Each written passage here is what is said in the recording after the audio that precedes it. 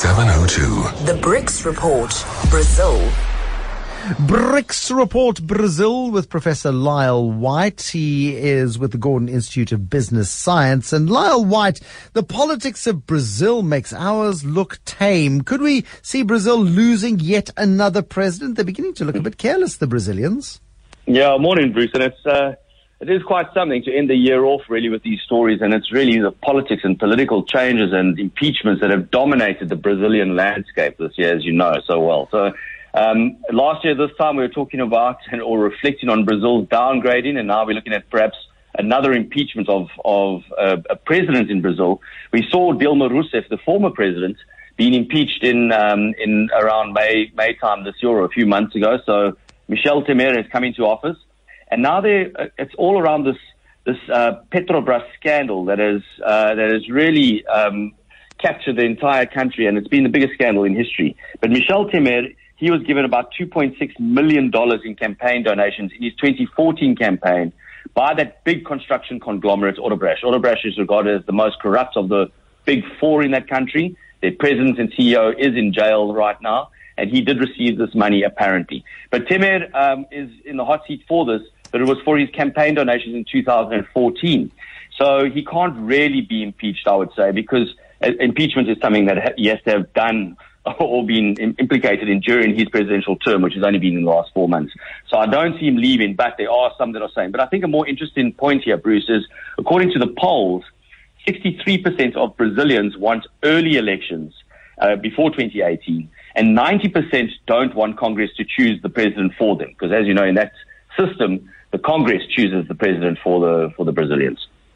No, I mean, massively controversial, very difficult, and it's part of the weaning, I suppose, of the political system that has evolved in Brazil over the last couple of centuries. Now, give me a sense of it, please, because my guess is, and because you've been a big fan of Brazilian business and some of the great success stories that have been created by Brazilian entrepreneurs, whether it be Petrobras or whether it be the great development of Embraer, you're a big fan of some of the business success stories in Brazil. Are you quite disappointed with the revelations as they keep coming through?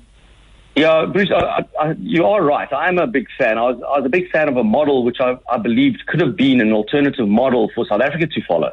And Brazil, as I've said many times, is a country that does look so similar to South Africa, except on a much bigger scale. So the development model that they had, where they effectively used their development banks and they used some of the big corporations, whether they're state-run organizations or even some of the big family businesses, but how they contributed to the development and upliftment of society was very, very positive, or it was very encouraging for me. But what we've seen now is that below the surface there was a very, very deep rot.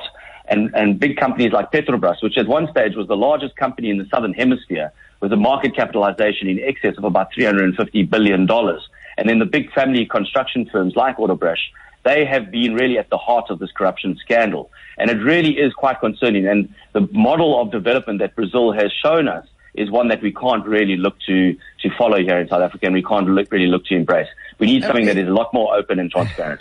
Yeah, I mean, so the idea of these companies being used to fund growth is not the issue. It's the human beings in the background who utilize the opportunities presented to them on a silver platter, of course. But you were talking about the elections and people wanting earlier elections. Who is Marina Silva, who could very well become the next president of Brazil? So, yeah, and it really does actually speak to what your previous question around the nature of Brazilian corporations and this traditional elite. Now, Marina Silva comes from left field. She's a very, very unusual candidate, and she is the front runner right now for the 2018 elections. She was one of 11 children, one of 11 siblings. She was orphaned at the age of 16. She's the first Brazilian presidential candidate to self-identify herself as Afro-Brazilian.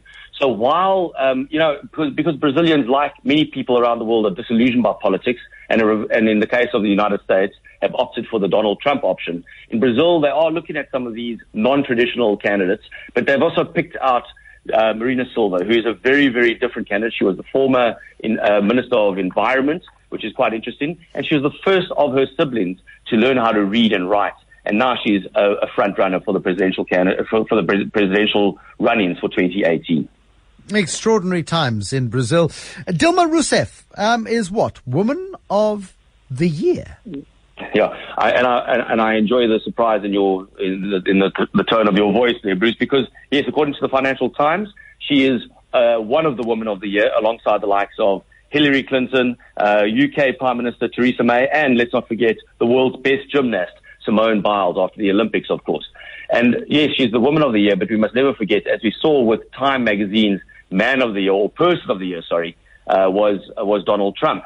And it's really the newsmaker of the year, because the raised eyebrows around Dilma Rousseff was she is widely regarded as responsible for Brazil's economic crisis at the moment.